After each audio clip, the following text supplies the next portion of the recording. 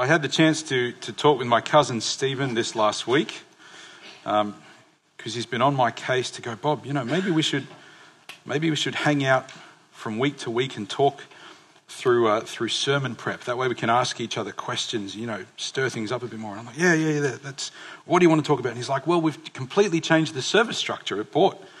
So we're trialing it out where we have the sermon first, where everyone's still awake.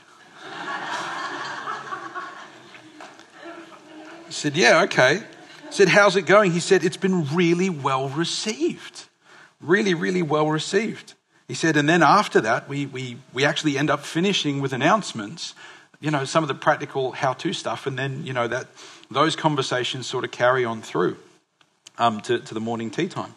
I went, yeah, but it's been in my mind since to go, it's interesting that sometimes this beautiful, theologically rich and deep sort of stuff is at the time of the morning where maybe the eyelids are just closing a little bit after we've been energetic, after we've prayed, after we've reflected. So stay with me this morning. Yeah. Okay. Let's pray before we get into the text.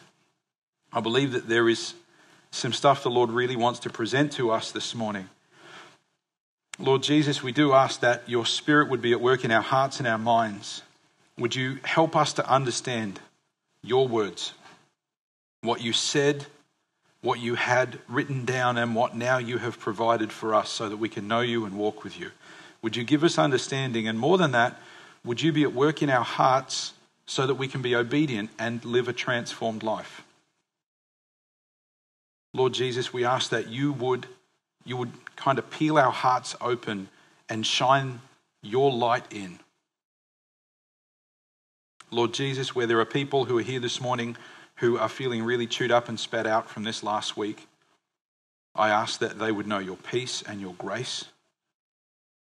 Lord Jesus, those of us who have had weeks that maybe have been confronting or frustrating, or weeks where we're feeling hurt, Lord Jesus, would you minister to us so that we can focus on you? As Dick said this morning, that you would be the main thing. Lord Jesus, would you meet with us, please, by your Spirit? We ask this in your precious name. Amen. All right, please have your Bible open. We're going to read the passage of the text, and then we're going to have a look through at a couple of key things. And this morning, I actually am going to put a couple of questions up, and I want you to talk to the person next to you, around you, to have some discussion, and we're going to feed back some answers to each other. But we're going to read here John chapter 20, and we're going to start really at verse 17. So if you have a Bible, please open it up, John chapter 20, and we're going to start reading at verse 17. We'll go down to about verse 23. So we're picking up where we left off, that Mary has had this experience with Jesus in the garden, and it says this, verse 17, Jesus said, "Do not hold on to me." She's just recognized that he is who he says he is, that he is Jesus because he has spoken her name. Verse 17, Jesus said, "Do not hold on to me, for I have not yet ascended to the Father. Go instead to my brothers and tell them, I am ascending to my Father and your Father, to my God and your God." Mary Magdalene went to the disciples with the news, "I have seen the Lord," and she told them that he had said these things to her. And we talked a little bit last week about whether or not chronologically John has these in the right order, or whether John's using this device which we've seen him have before, where he gives a detailed snapshot after the kind of distilled story, and whether or not that passage about Jesus appearing to Mary Magdalene actually goes between verse 1 and verse 2. But then we pick up the narrative on verse 19. We find in the other Gospels this story about Jesus on the road to Emmaus, where he goes walking and talking with some disciples, where we only get told one of their names. But then this takes place in the evening, what we're about to read here. Verse 19 says this, "On the evening of that first day of the week, which was a Sunday," which is why early Christians adopted Sunday as a day of worship, the day of the resurrection, on the evening of that first day of the week, when the disciples were together with the doors locked, for fear of the Jewish leaders. Jesus came and stood among them and said, "Peace be with you." After he said this, he showed them his hands and side. The disciples were overjoyed when they saw the Lord. Again, Jesus said, "Peace be with you. As the Father has sent me, I am sending you." And with that, he breathed on them and said, "Receive the Holy Spirit. If you forgive anyone's sins, their sins are forgiven. If you do not forgive them, they are not forgiven." Let's start with our first question for this morning. Why might Jesus say, "Peace be with you," twice? Talk to the person next to you. Have a look in the text that you have in front of you. And put yourself in the shoes of the disciples for a couple of minutes. Think about what the last 24 hours or the last 36 hours have held for them. Why might Jesus say, "Peace be with you," twice?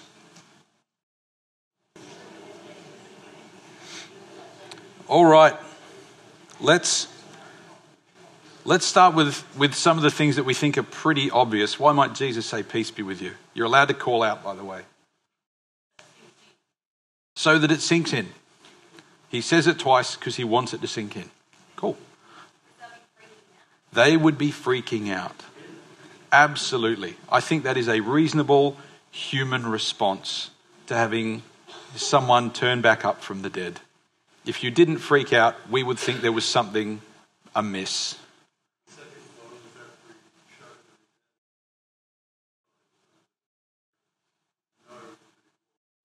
So those who may not have heard, Ron was just saying, the second time he says it is after he's shown them his hands and his side.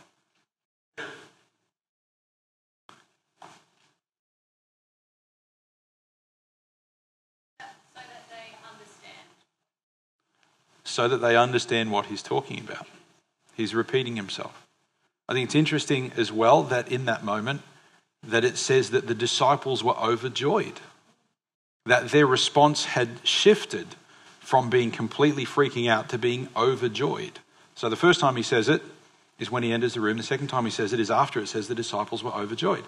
And he promised them this. He prophesied this to them. He said that in a little while you will not see me anymore, and then after that your grief will turn to joy. Interesting. So our next question that I would love you to have a look at then is this question here. Who was in the room? Talk to the person next to you. Have a look at the text.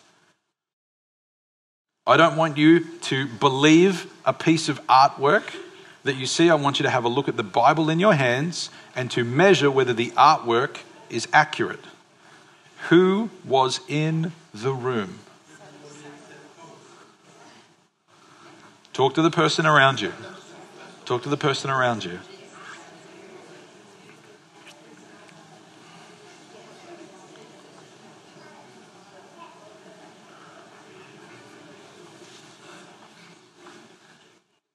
All right. So according to the words of Scripture, who was in the room? You're allowed to call out. One person said everyone except Thomas. The disciples, okay, how many disciples?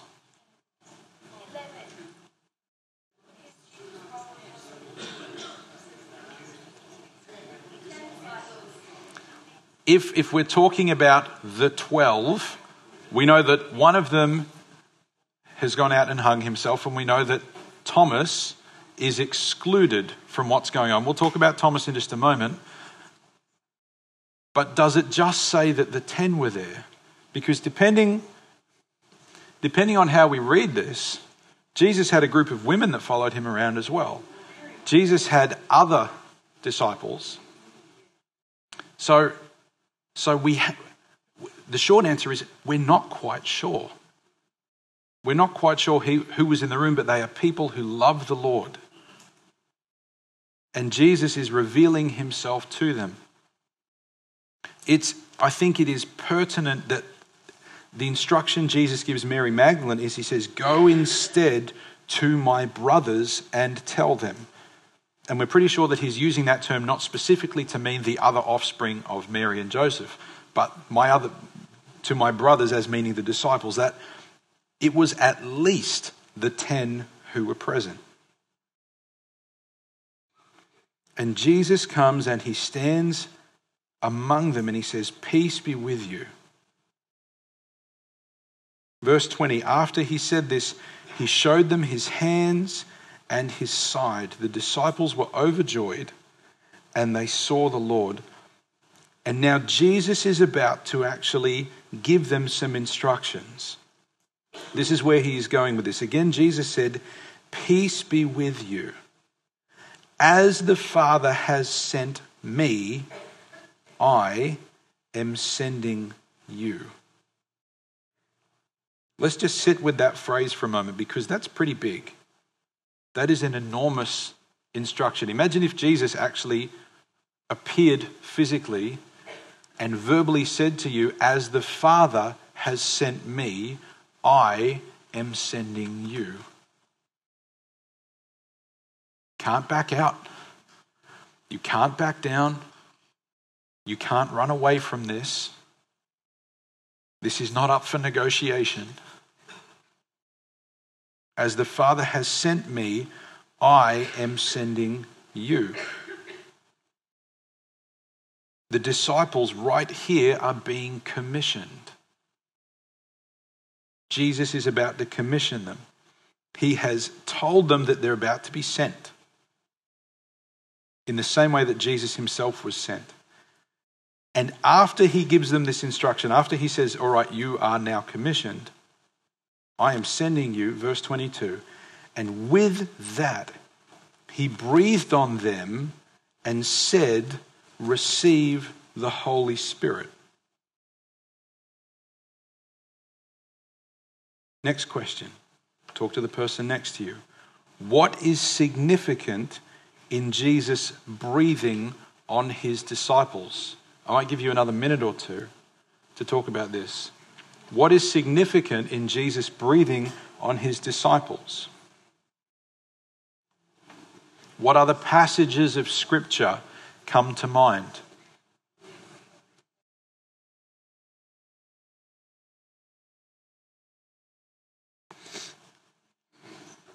Some thoughts.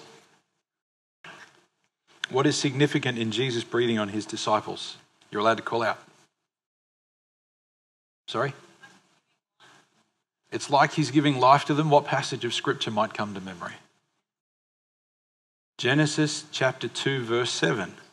When the Lord creates Adam from the dust of the ground, one thing that separates Adam apart from all the rest of creation is that God does what? God puts his very breath inside Adam. And the Scripture says, and he became a living soul. Interesting. What else is significant?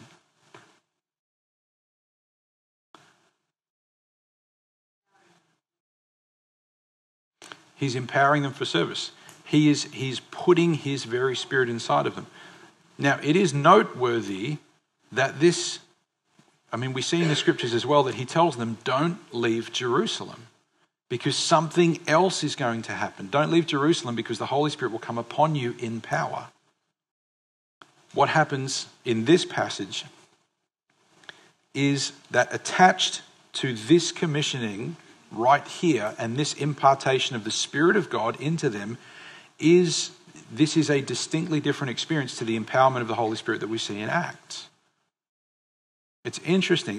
This stuff can get really controversial in Christian experience really quick because the disciples have the Holy Spirit and yet they are not empowered to go out and preach the gospel until there is a separate, subsequent encounter with the Holy Spirit that happens. Man, you want to pick a fight in a church, start talking about separate, subsequent encounters with the Spirit of God. What else is noteworthy about Jesus breathing into his disciples? We've already talked about it. Who is in the room? Let me ask it differently. Who is not in the room? Thomas. Does Thomas miss out? Let me take you to a passage of Scripture just for a moment as a tangent. Turn with me back to the book of Numbers, the fourth book of the Bible. Genesis, Exodus, Leviticus, Numbers. And we're going to go back to Numbers chapter 11 because there is something, I think, here about the Spirit of God which I would love for us to understand.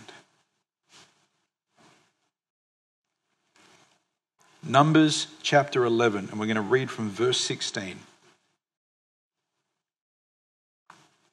Actually, we'll read from verse 13.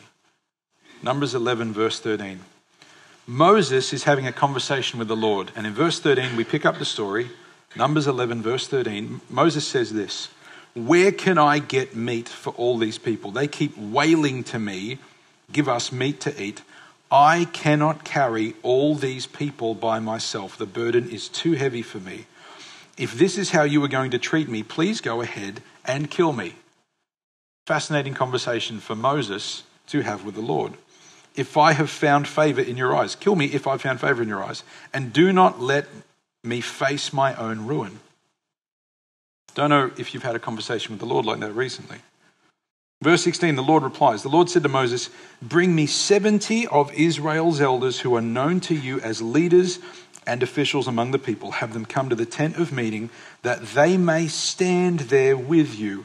I will come down and speak with you there, and I will take some of the power of the Spirit that is on you and put it on them.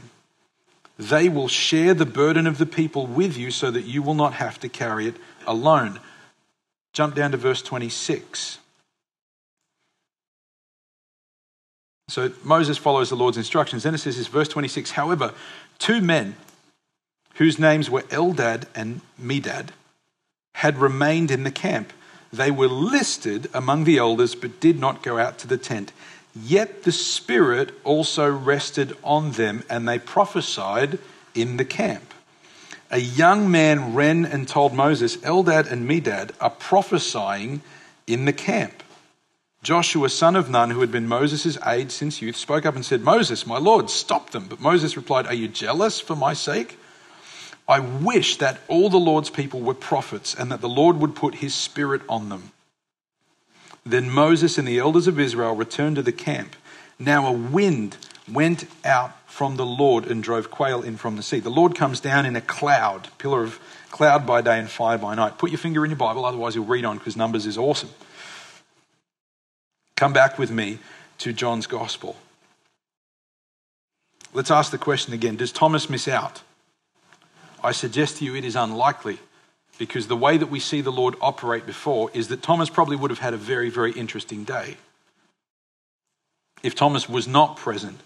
And yet we see this other conversation that happens that he doesn't actually believe that they've encountered Jesus. We'll get to that when we have a look at that next week. But it's this idea playing out in the scripture that something of the Spirit of God is given to a person. And when it is given to that person, there is a responsibility that goes with it. The Lord does not give the Spirit of God to someone just so they can feel like there's electricity running all over their body. He does not give his Spirit to someone just so they can have a tremendous emotional experience, as beautiful and as grace-filled as those moments may be. Here, the Lord breathes and gives his Spirit to his disciples and says what? Verse 23. "If you forgive anyone's sins, their sins are forgiven. If you do not forgive them, they are not forgiven."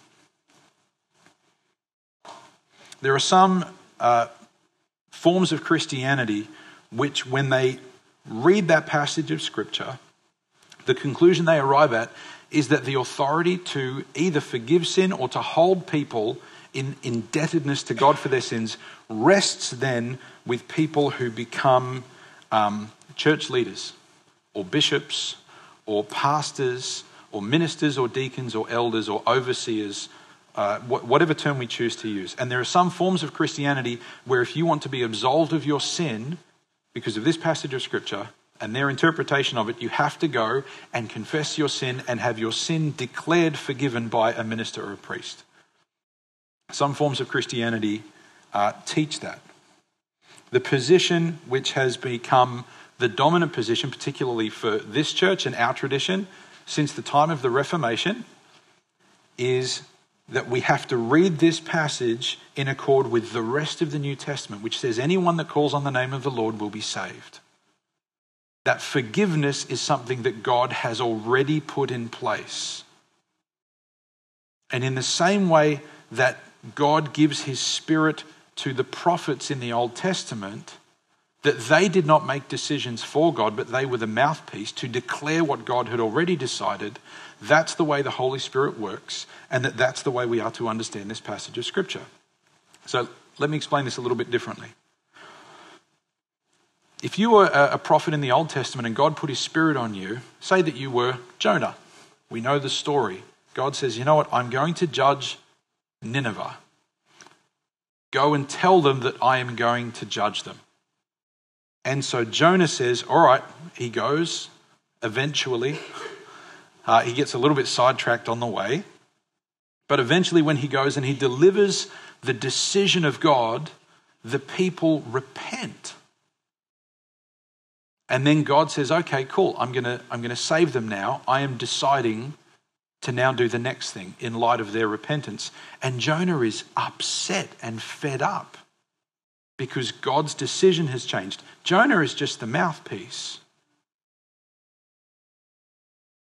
And here we have the disciples, and the Spirit of God is given to them, and God says, here is the message you've already heard. You know about the forgiveness of God. If you go and tell people that their sins are forgiven, if someone is repentant, if someone is seeking God, and you declare to them the forgiveness of sins, then their sins are forgiven. They have heard the message. It has engaged. It has hooked up. But if you decide to shut down and never go and tell anyone about the forgiveness of God, then the forgiveness of God doesn't make contact with people. If you retain their sins, if you go, you know what, I'm not going to share the gospel, the good news about Jesus Christ with people, then you yourself have become the bottleneck. If you retain the sins of any, I retain the sins of any. He's not giving them power, he's giving them culpability. He's making them responsible for the preaching about him. Now, why is this important? Here is what I believe the Lord wants us to understand out of this morning. Jeremiah. Turn with me to Jeremiah. This will be a good example. Jeremiah is about 60% of the way through your Bible. And we're going to be in chapter 20. Jeremiah is one of the major prophets, so you'll find him shortly after Psalms. He's next after Isaiah. And let me tell you why this is as important for us today as it was for the disciples back then. Jeremiah chapter 20. Jeremiah is having this conversation with the Lord. We're going to pick it up at verse 7. He says this.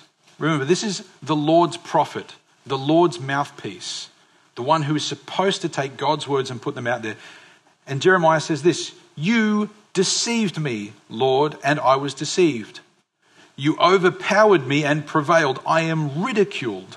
All day long, everyone mocks me. Chapter 20, verse 8. Whenever I speak, I cry out, proclaiming violence and destruction. So the word of the Lord has brought me insult and reproach all day long. But if I say, I will not mention his word or speak any more in his name, his word is like a fire. It's in my heart like a fire shut up in my bones. I am weary of holding it in. Indeed, I cannot. Jeremiah is having a great carp and whinge at the Lord, because when he, like the disciples, opens his mouth, like you, when he opens his mouth and he delivers God's message, he is not about to be popular. And yet if he closes his mouth, then people are cut off from God. And this is exactly the same for these disciples as it is for us. You probably have days, maybe one every 20 years, where you get upset with someone. I have more than one every 20 years. And it is easy. I know, I don't want to overstate my case, but it is easy when we are annoyed, when we are angry, when we are tired, when we are frustrated, when we're in that space like where Moses was. Oh, Lord, can you just end it? Please, take me home. To go, you know what, the last thing I want to do right now is open my mouth and proclaim to that person the forgiveness of the Most High God. If we get really, really upset, the enemy will come in and the enemy will say, if you keep your mouth shut, maybe they will be cut off. What a horrific thought. There was a video I played here about probably 12 months ago of a really famous illusionist, a guy by the name of Penn Jillette from Penn and Teller. And he is an out-and-out atheist. And yet he said that he does not respect Christians who don't proselytize, Christians who don't get out there and actually share their beliefs. He said, because how messed up inside would you have to have the greatest hope in the universe, so Christians say, and yet not share it with people? This applies to us.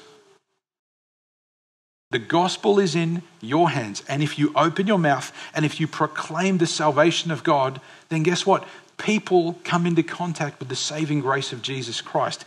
It lays hold of them. It can transform their life. They can find healing. They can find forgiveness. They can find eternal salvation. They come into contact with the beauty and the glory and the majesty of Jesus. And if we go, you know what? I don't want that person to have their sins forgiven. I'm going to do a Jonah here and sit under a tree until a worm eats it because I'm upset that God wants to forgive that person. In the same way that the Holy Spirit was on the prophets and on Moses and on the disciples, the Holy Spirit is in you. If you belong to Jesus and Jesus belongs to you, his Spirit is in you, and guess what? You and I have culpability for the gospel's sake. You and I have the opportunity to either be the floodgate or the bottleneck. So how's your heart this week? Is there someone who you're upset with this week that you actually need to lay that down and you need to go, all right, Lord, please give me the strength to love that person and to proclaim your salvation in Jesus Christ to them, not just with my words, but with my actions. To unhook that person out of my heart, to forgive them where they need to be forgiven.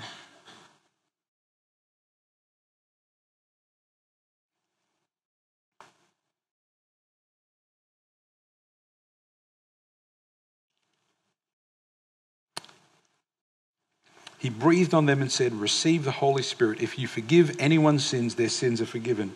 If you do not forgive them, they are not forgiven. He trusts us so much, don't you think? Maybe you've had that same daydream that I've had where you go, you know what, Lord Jesus, if you just turn up, that would be sufficient. Can you just visit that person? You know, can you just have that conversation with them? But Jesus chooses to work through human beings, through the 10 people in this room and through Thomas, who we'll have a look at next week. Through the others who would come into contact with him. He knocks Paul to the ground later on in the book of Acts. And then God puts his gospel and his hope in you. You are the vehicle. You are the messenger. You are the ambassador. What a fascinating thought. So, how do we take this and how do we actually ground it? Because maybe you're having a good week. Maybe there's no one who is particularly in your mind right now that you want to cut off from salvation. That's good if there's no one who has that status in your life right now, by the way. That is a good thing. You will end up somewhere. Your walk with Jesus will end up somewhere, and it will either end up somewhere by accident or it will end up somewhere on purpose. You putting the gospel out into your family and your group of friends and colleagues or people that you socialize with or people that you're in contact with will either play out without a plan or it will play out with a plan. And the last thing I want is for you or for me or for us as a community to find ourselves one day going, you know what? It's been so many years and nothing has magically, mystically, spontaneously happened. Because the disciples needed to actually get up and go out and open their mouth and speak. And the Spirit of God was there, as we find out in Acts chapter 2, to give them boldness. But the decision still rests with the disciples.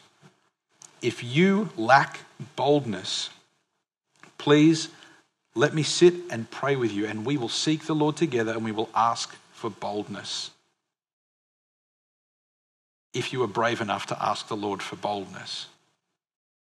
But let's be real about our own attitude here. If we go, you know what, perhaps I'm planning to not share the gospel. Maybe that's your plan. I am planning to not open my mouth and to not speak. I am planning to simply grin and bear it and hang on tight, and hopefully I'll make it on my own. But I'm certainly not planning to share it with anyone. Maybe that's actually the default setting which has been playing out in your life. I encourage you this morning, maybe revise that. Your walk with the Lord will end up somewhere, either by default or on purpose. If you want to know how to open your mouth and share about the hope of Jesus, please come and chat with me. I will give you hours and hours and hours. We can whiteboard. If you're like me and you're like whiteboarding and planning stuff, I will come with you if you need me to come with you. But we can't take a verse like this and just put it to the side. We can't say, oh, that was just for the apostles, but that's not for me. You know, the Holy Spirit may have worked that way when the Holy Spirit came upon Jeremiah and upon Elijah and Isaiah, when it came upon Jonah, when the Holy Spirit was with Moses, when the Holy Spirit was on Paul and the Holy Spirit was on Peter and on John. But no, the Holy Spirit's in me and he's going to work completely different with me. I don't think we have that argument safely. I know that there are people who are in this room who are very, very, very skilled at talking to other people. I know there are people who are in this room who have significant training behind them. I know that if you want to learn how to talk to people, please have a chat with Dick Hawthorne. Okay? Have a chat with Arthur.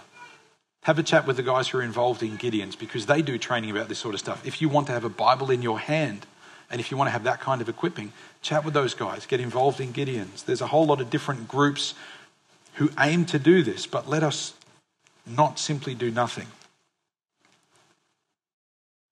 And let's be aware of what's going on in our own heart. If it's fear that is holding you back, let's deal with the fear. If it's anger or hurt or unforgiveness that's holding you back, let's deal with the anger and the hurt and the unforgiveness. These apostles were about to encounter extraordinary hurt. They were going to be hunted and beaten. And here Jesus is saying, if you don't open your mouth, then forgiveness is not going to reach the people you're trying to get to. Let's pray. Then we will do one more song. Lord Jesus, this is hard stuff because it's not complicated. And if this was complicated, maybe we could say this was for other people and we could put it to the side. Lord Jesus, we see that this is confronting because it involves every one of us. And Lord, you know those of us who are afraid to open our mouth, where fear is a really big thing.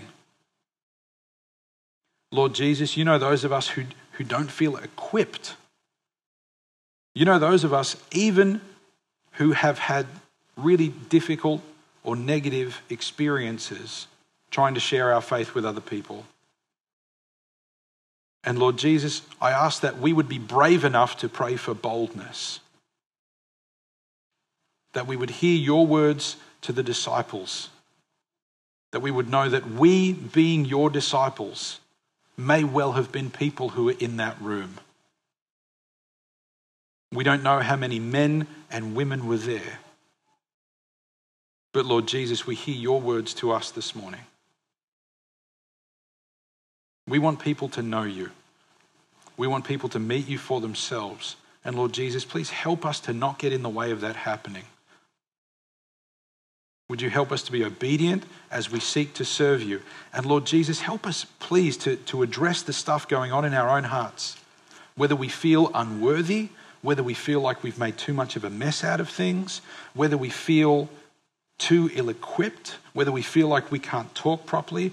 Lord Jesus, would you step past that as you step past that with Moses, as you step past that with Gideon, as you step past that with Ezekiel.